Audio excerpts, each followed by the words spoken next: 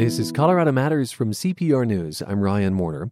A bullet intended for someone else paralyzed Karina Sartgain from the waist down in 2012. She was 16 when she was shot outside her Aurora High School.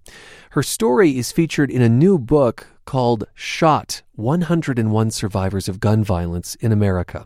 New York photographer Kathy Shore brought many of her subjects back to where they were shot and took their portraits. Often their scars are visible, and so the images are intimate and sometimes hard to look at. Sartgain described the day she was shot. It was after school. She and her friends got caught in the middle of a gang rivalry. She saw a car speed by. My head was turned not even halfway, and I could see through my peripheral vision that somebody behind the driver was sticking something out, and I just remember hearing the gunshot, and I blacked out instantly, and I woke up and I was already on the ground. And I knew that something was wrong immediately because when I was laying on the ground, I couldn't move anything. I couldn't move my head. All I could move was my eyeballs. And I felt like my legs were sticking straight up in the air. But when I looked down, they were flat on the floor. So I knew that something was wrong. And I understand that you weren't bleeding much. You didn't... I actually didn't bleed at all because it was internal bleeding. I had a punctured lung because the bullet was so small that I was trying to find somewhere to hide. So it was just messing a whole bunch of inside stuff up. So, Kathy, will you describe the portrait that you took of Karina? We've posted it to cprnews.org. Well, Karina is a beautiful young woman, and she has a vitality and a positive energy and a style to her. And I just wanted to have all of that come out at the same time. The sadness of the situation of this beautiful, vibrant young woman being paralyzed by this action, I also wanted to have that kind of come out in the image as well. So while you can see her beautiful style with a leopard pillow on her wheelchair and having a brightly colored bra under a pretty blouse that showed through, and a mini skirt. Her face has a bit of sadness in it. So it was kind of playing with the two sides of the issue. Now, I understand, Karina, that you had been back to the general vicinity of where you were shot, but you had not been onto that sort of patch of earth since it had happened until you sat for the photograph. What was it like to return to that spot? Well, it was very different because, like you said, I had gone back before, but it was just driving, telling people oh, yeah, this is where I was shot and this is where it happened and this is where I was laying and all of that. So it was very different explaining that and then actually getting off of the car and, being back in that position where I was last standing. I mean, it was kind of healing, but at the same time, I felt like I was moving forward. So it was nice. She gave me that opportunity because I don't think that I would have gone back on my own. What was it like to get a call? I'm assuming that Kathy called you and said, I understand that you were the victim of gun violence and I want to take a picture of you and I want to do it potentially where you were shot. What was your reaction to that request, Karina?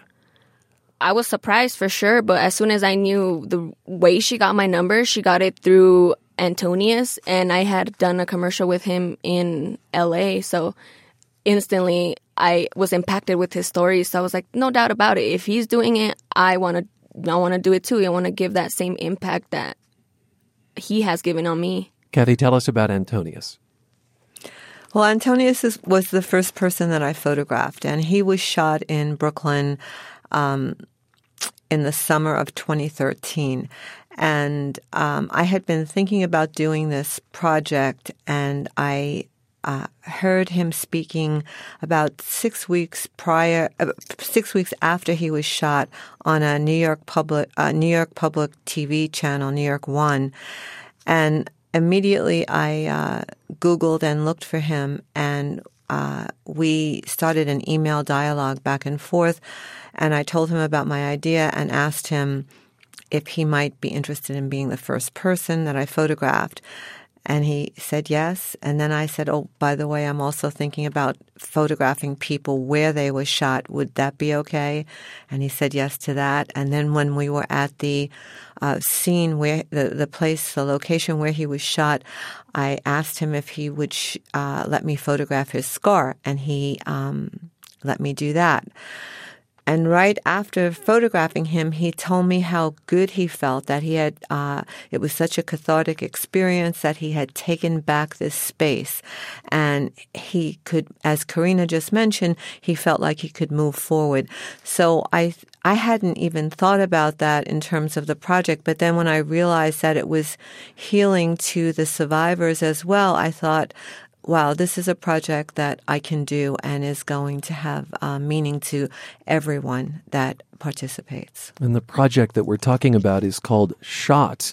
It's a new book, 101 Survivors of Gun Violence in America. And there are 3 Coloradans featured in this.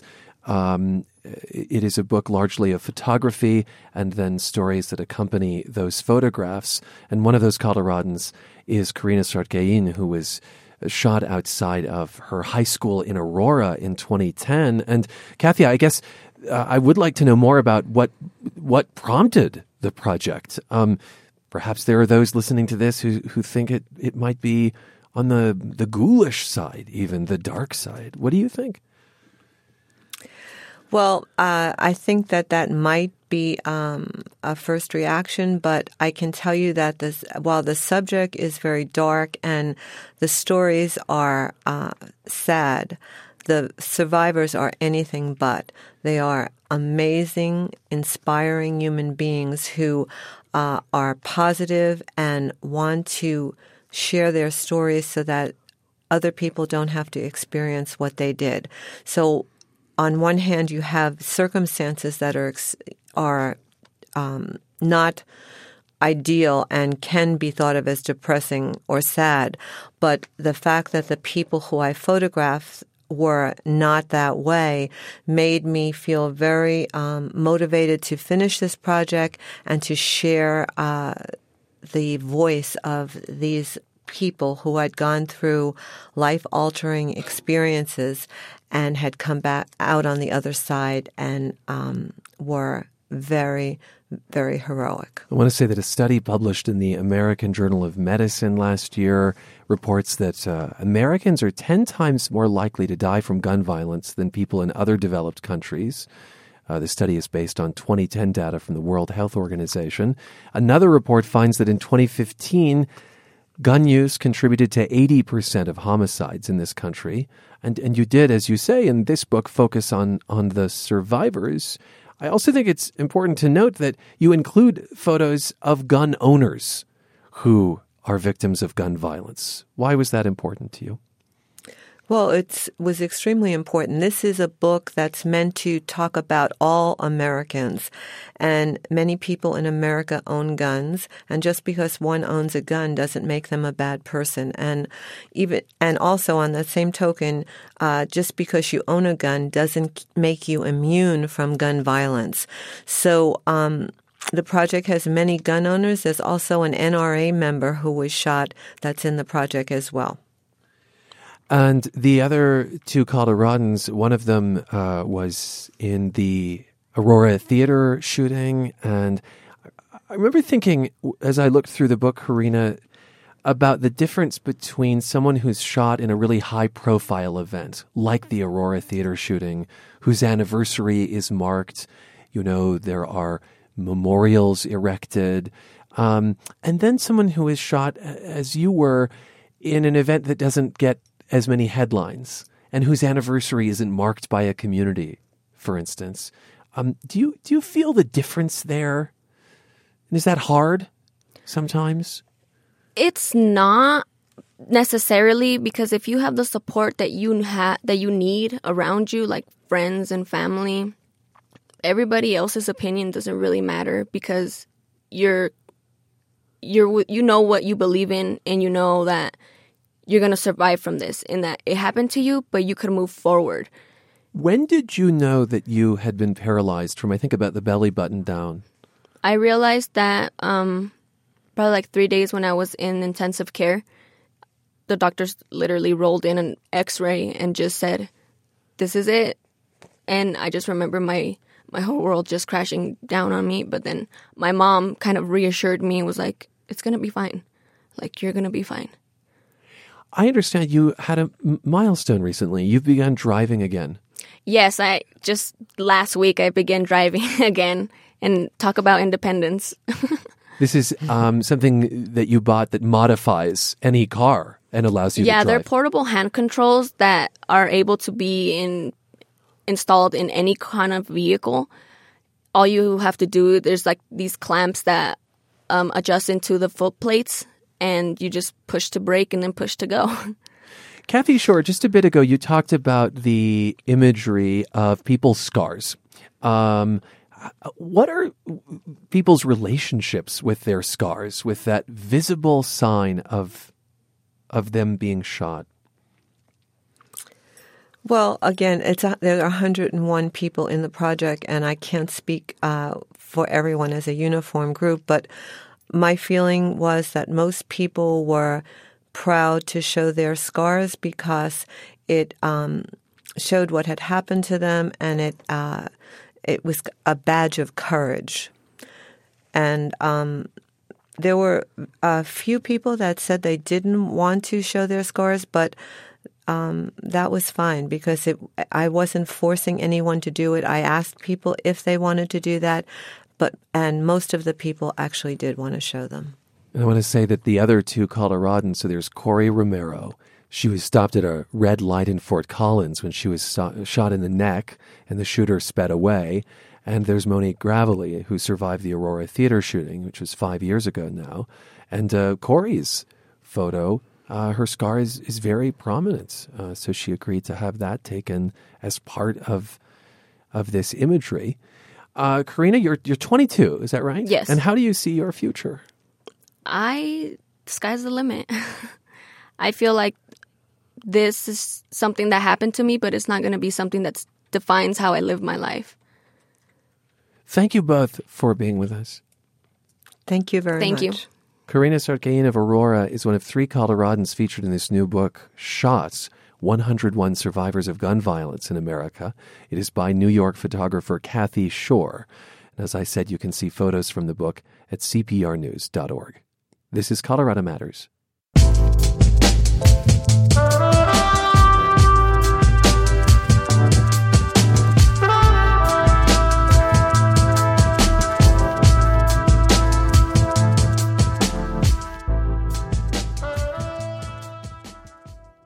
Now, a Colorado butcher who has carved out an unusual niche for himself. Jason Nauert of Woodland Park, outside Colorado Springs, is fast becoming known as the Army Guy. He meets with Special Forces soldiers whose missions take them far away from kitchens and refrigeration. He teaches them, among other things, to look for the best animals to kill for food during their deployments, and then teaches them how to butcher and preserve them. And Jason, welcome to the program. Oh, thank you for having me. Help us understand the circumstances, the kinds of places these soldiers are in where they'd need to think about procuring their own meat.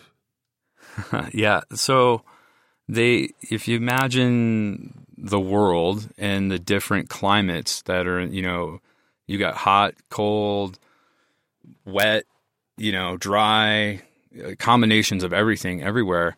They developed a need to be able to eat clean protein, and they weren't sure how to go about it, weren't sure how to handle animals or anything like that. And I just happened to be the guy that teaches American Culinary Federation butchery course, a certification. And they said, "Hey, this is what we're doing. Can you help us develop it?" And so they talked about the situations, like if they go, we'll just use Africa as an example. All right. It's 100 degrees or 80 degrees or whatever. We don't know, what a healthy animal really looks like, when we're talking to a farmer or something like that. So I kind of discussed that and made a little manual for them. And So they go to the farmer and they find like what appears to be a healthy animal, and then it'll go to the local slaughter or whatever, and then the army will pick it up, and then they'll take it back to wherever they're at. And then from that point, that's where I kind of took over and said, okay, this is what you're going to do. This is how you skin it. This is how you eviscerate, all that kind of stuff. And here's how you're going to butcher it down. And here are some different methods of storing and, preserving the meat. And is it that soldiers, we've been doing this. Is it that soldiers were getting sick? Were they making the wrong choices?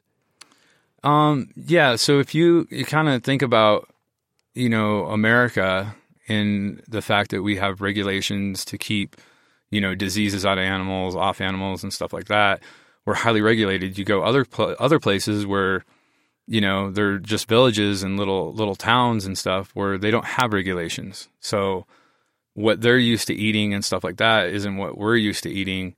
What we consider clean isn't, to them, yeah, it's clean, but what they consider clean is totally different.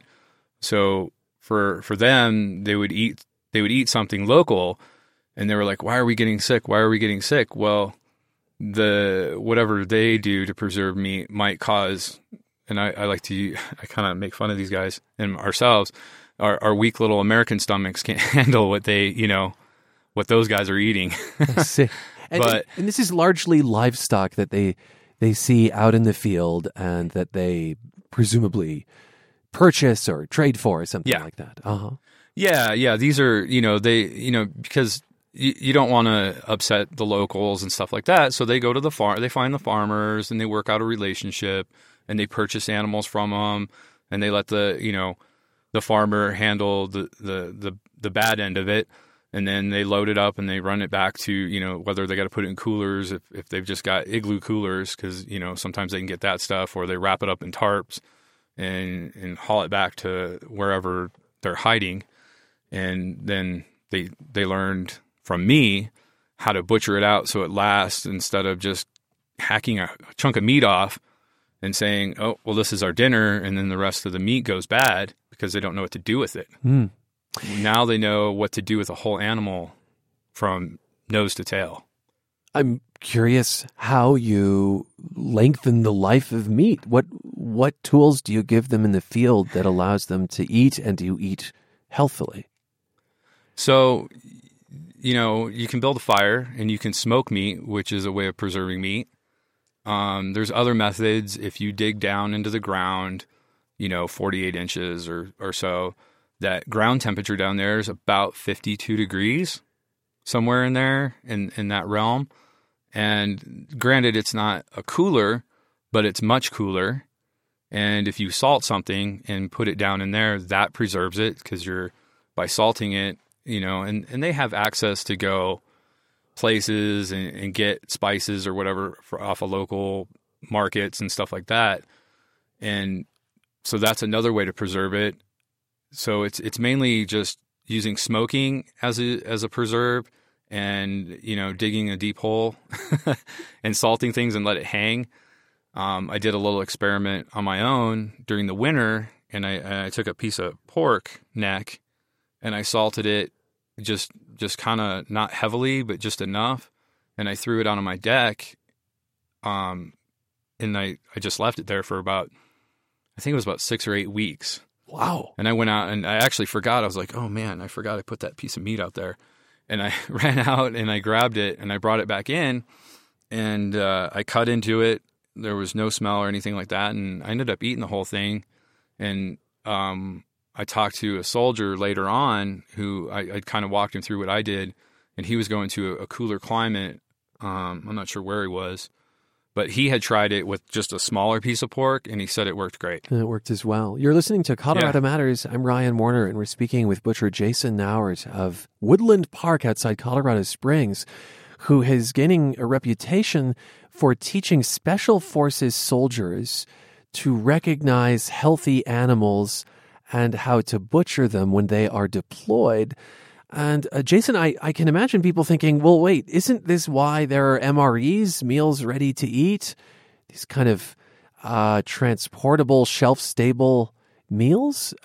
Why wouldn't you just use those as opposed to, making a soldier deployed often in a war zone, dress their own meat?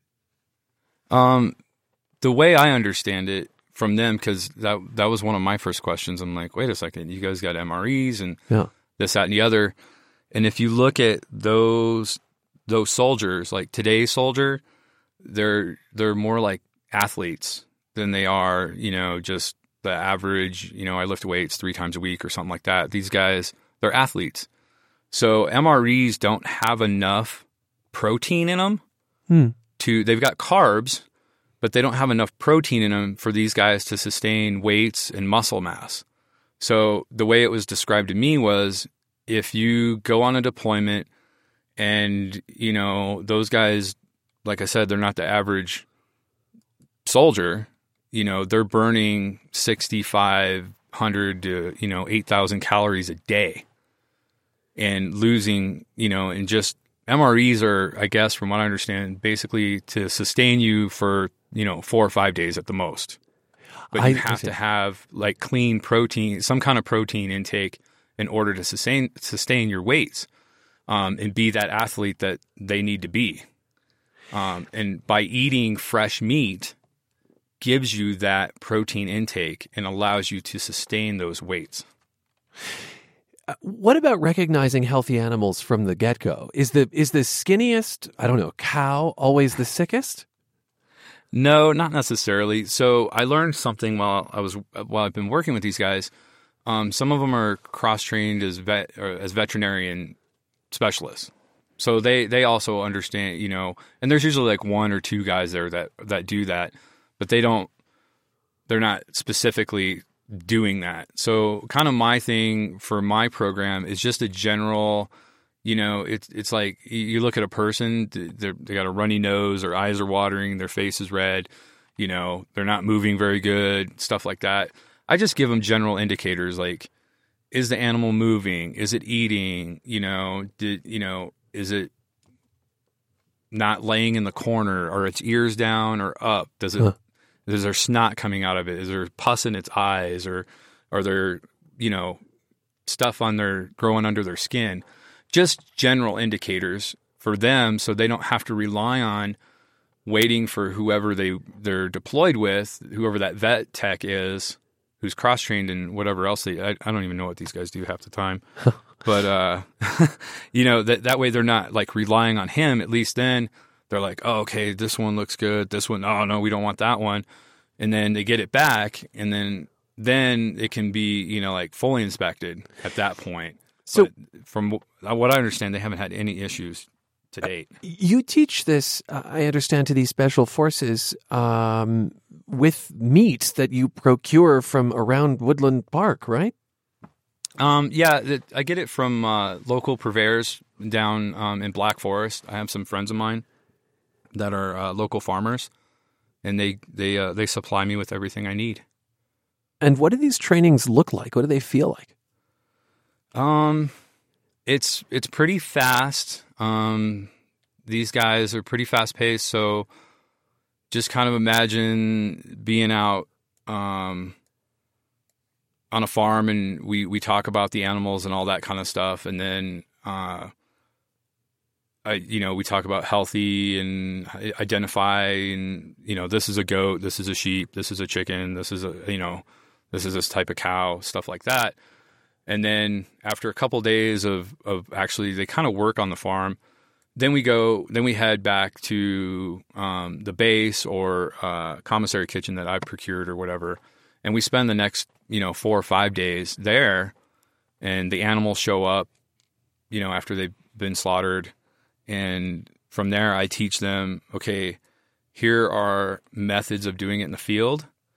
As far as like skinning the animal and, then butchering it and stuff like that. I teach them, to keep the liver if they look healthy. You can eat the lungs if they look healthy. You can eat the heart. I teach them how to clean intestines, pig and sheep intestines, because that you can make fresh sausage. You can use the intestine is actually, if you think of salami, that's generally what salamis are made from. Jason, just briefly before we go, I wonder, are there vegetarians in the Special Forces? Believe Believe it or not, I have run into 3. I can't say that they're vegetarian, but they're very picky about what, like, they'll eat specifically fish and every once in a while chicken. Huh. But those guys also know they're realistic about it. And when they're out in the field, I think they pretty much will, they'll do what they got to do. That is Jason Nauert. He directs the Rocky Mountain Institute of Meat in Colorado Springs, and he works with the U.S. Army, teaching special forces how to butcher and store healthy meat while on deployment. You can watch a video featuring some of his techniques at cprnews.org. This is Colorado Matters from CPR News.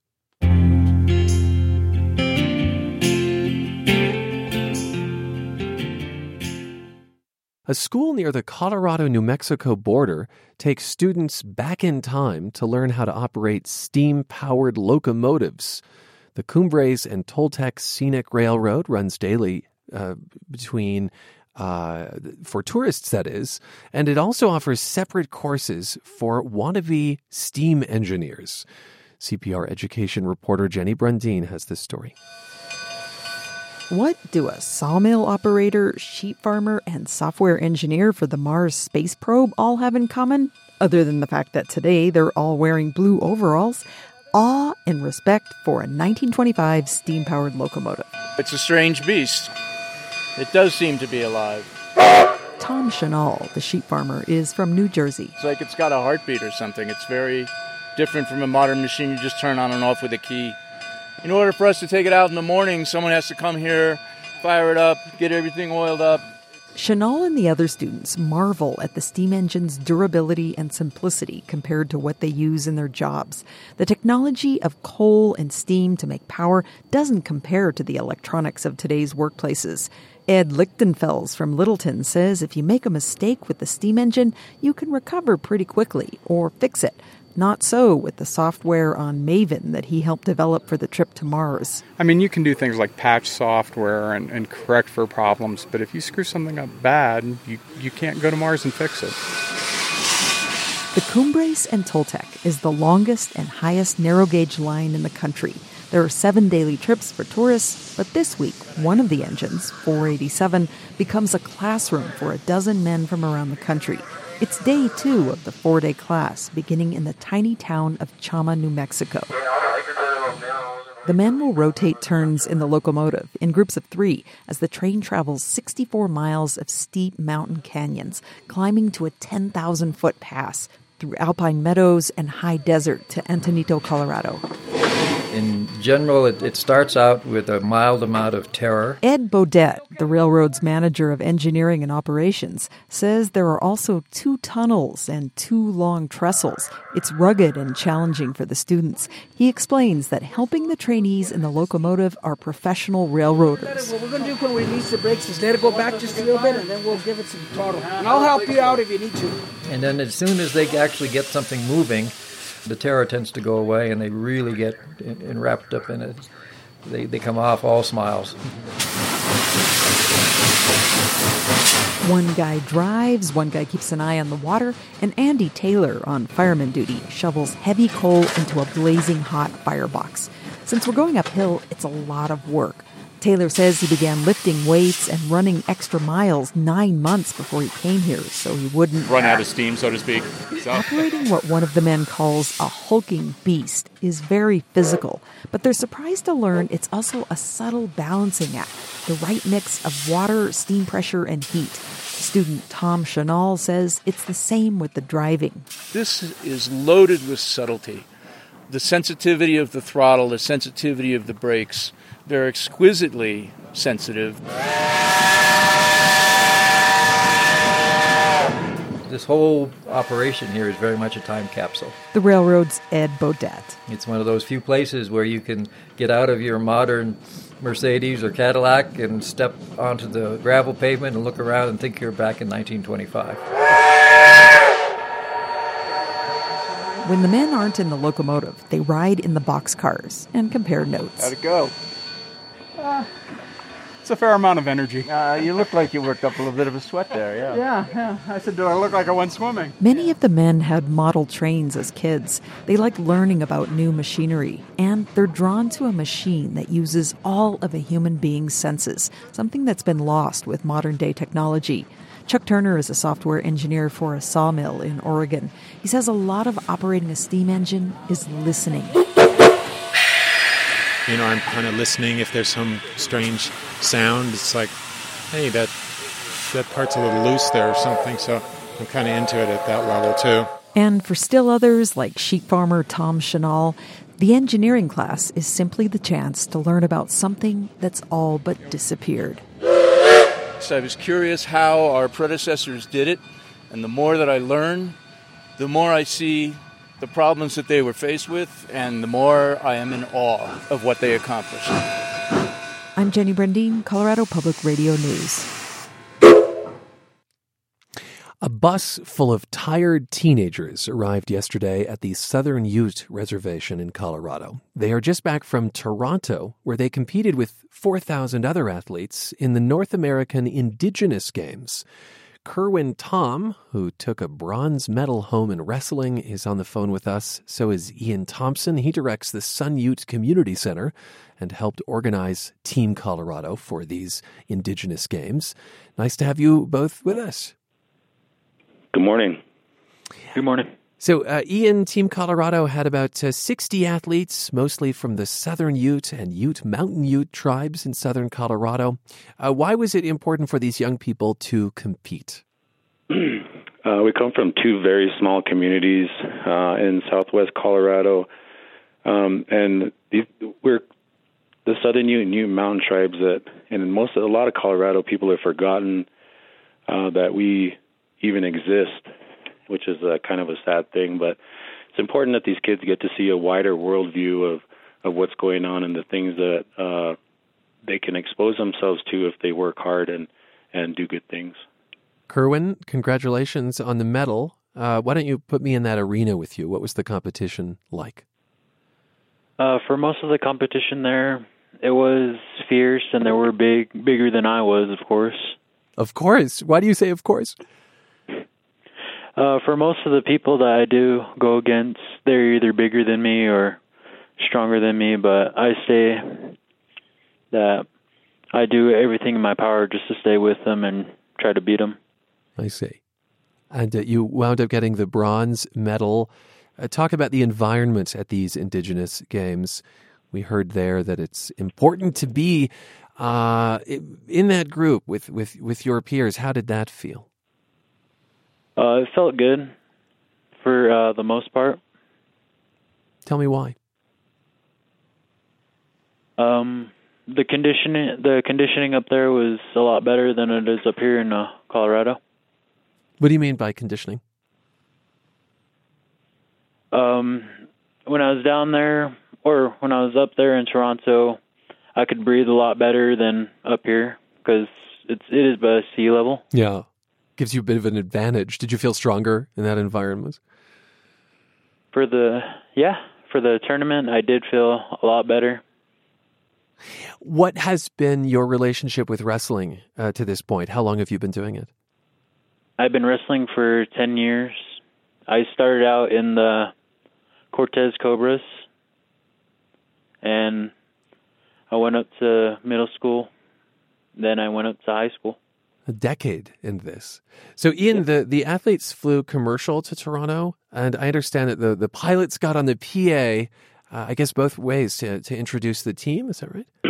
Yes, they did. It was a really cool experience. I was getting real-time updates from coaches, and American Airlines, when they boarded the plane, they have this big giant team of kids coming in wearing all the same stuff, and they got on the intercom and introduced them to the other passengers and told them where they were going and what they were doing.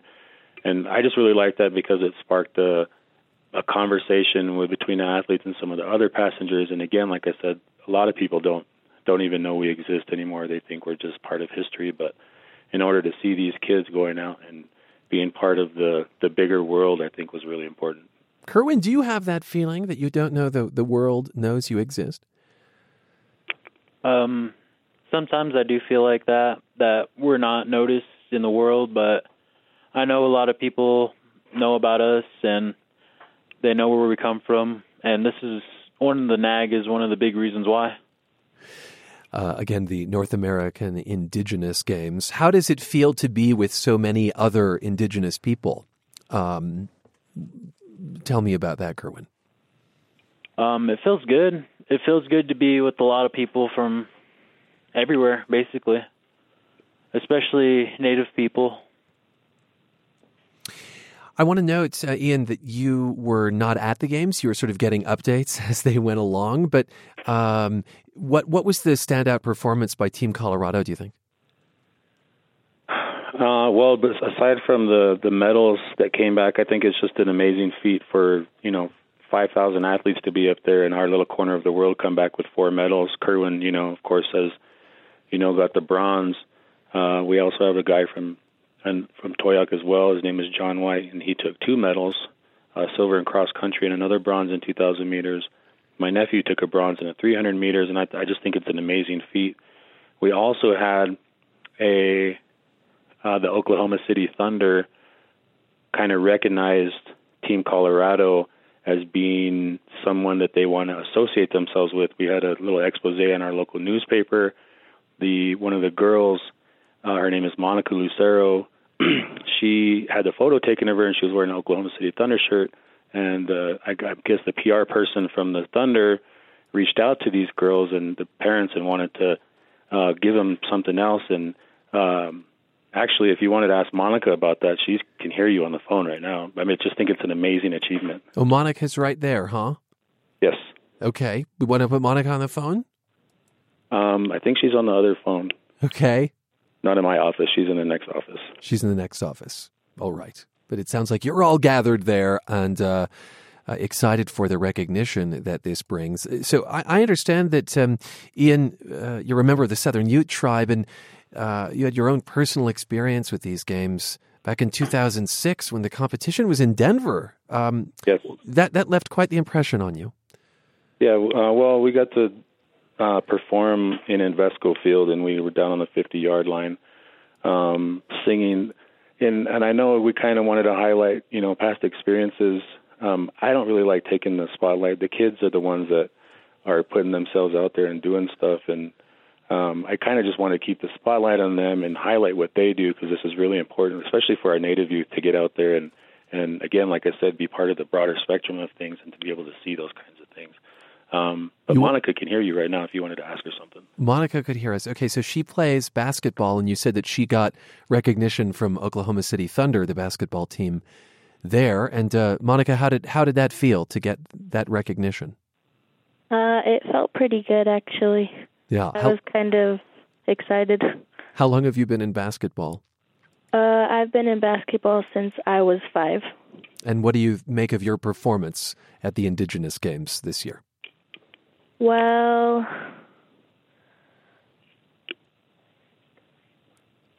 it sounds like it gives you pause, perhaps. Yeah, I did the best I could. You did the best you could. All right. Yeah. Well, I'm afraid that's all the time we have, but grateful to speak to you, as well as Ian Thompson, who directs the Sun Ute Community Center. It's on the Southern Ute Indian Reservation. You also heard from Kerwin Tom, who won a bronze medal in wrestling, all at the North American Indigenous Games. This weekend, the Underground Music Showcase returns to Denver's Baker neighborhood for a 17th year. This 4-day festival features independent, often underrepresented musicians from Colorado and beyond. Out-of-town headliners include experimental pop artist Zola Jesus, heavy metal band Red Fang, and New Orleans blues rocker Benjamin Booker. And a Colorado native also gets top billing. Esme Patterson performs Sunday night at UMS.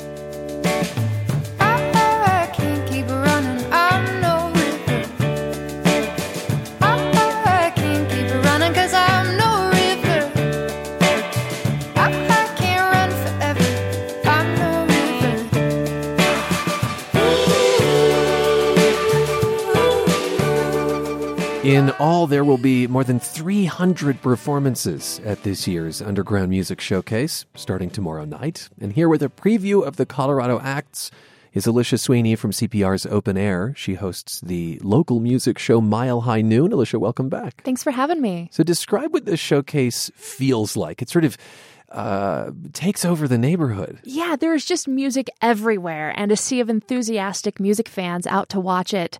So South Broadway is home to a lot of great music venues, but there's also unlikely places like a church and library that are transformed into a venue for this 4-day festival.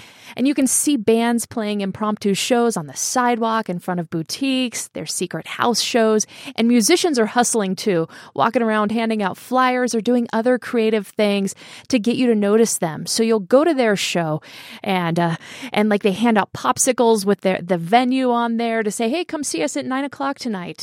And if you ask a musician, 17 years in who's been playing this, it's also a festival for a lot of memories. People get engaged there. People play their first show at the UMS. They've also broken up there too. Yeah, that's right. In fact, one of the Colorado acts that is calling it quits, I guess, after UMS this year is Shady Elders.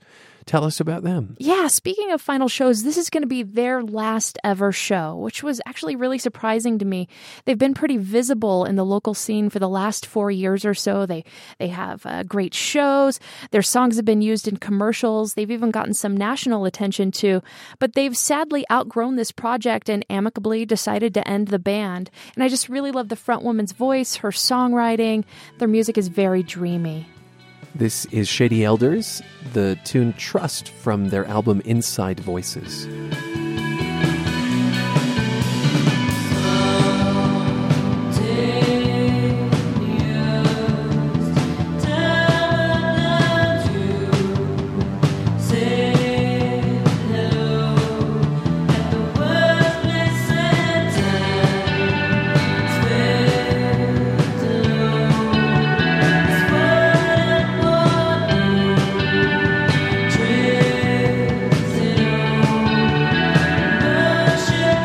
Shady Elders will be calling it quits, and I guess they're not alone. Who else is wrapping up after UMS? Well, local bands, The Outfit and Safe Boating Is No Accident, have decided to call it quits and will play their final shows at the UMS. Again, it's all amicable. And if you look at our scene, beloved bands like these two I just mentioned, it's just that they started playing together when they were in their early 20s, and 5 to 10 years into being in a band together, they grow up and have to make decisions on what to do with their careers. And often groups can't make it work out because of full-time jobs or moving away to pursue a dream. So these two bands will be ones to see this weekend because they both are so fun live, and I'm sure going to put on a heck of a show since it's their last. I've always loved the name Safe Boating Is No Accident. You have chosen a few Fort Collins artists next. Slow Caves is a band that has begun to make waves nationally. And before you tell us about them, why don't we hear Slow Caves? This is from the EP Desert Minded. Inside my bed, can't crawl out of my head. Cool, crisp, break the clouds again. If I can't drink anything, just hide my teeth and breathe. Duck out. What can you tell us about Slow Caves? What's their story? Well, this EP that we're hearing from, it's exciting. They signed a record deal with Old Flame Records out of Cincinnati, so they put that out. And they've done a lot of touring outside of Colorado this year, including playing South by Southwest in Austin, Texas, which I view the UMS here in Denver as our own version of South by. Huh. And the band has just found their groove. It's led by brothers Jakob and Oliver Mueller. They were born in Denmark. They've been in Colorado for a while now. But their upbringing inspires some of their music.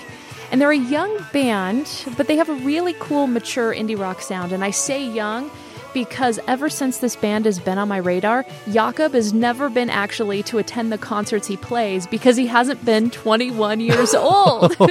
So I've seen him go into a venue, play a show, and immediately have to leave because of his age. Oh, how funny. But I heard he's turned 21 recently, so he'll be able to attend more shows at the UMS. UMS Underground Music Showcase, and we should talk about Brent Coles, who will be there, maybe familiar to local music fans. Yeah, well, he fronted this group Yumi and Apollo up until a few years ago when they broke up, and he became a solo artist.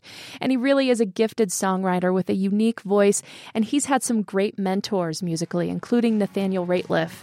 And his new EP is called Cold Times. His backing band is members of another local group, The Still Tide. They're all great friends, have such great musical chemistry together. It makes them fun to watch. So this is Brent Coles, the song Lift Me Up, Leave Me Here.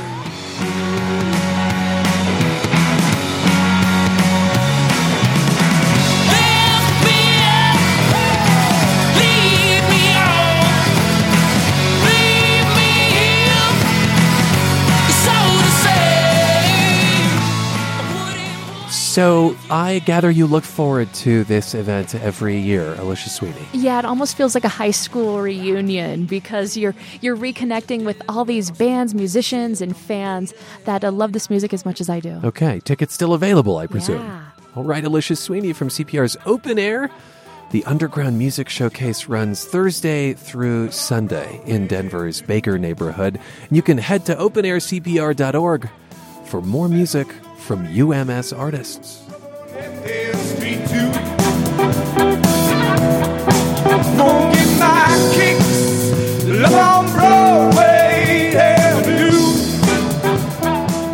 And this is Dragon Deer, another artist who's on the roster. I'm Ryan Warner. I'm not on the roster. This is CPR News.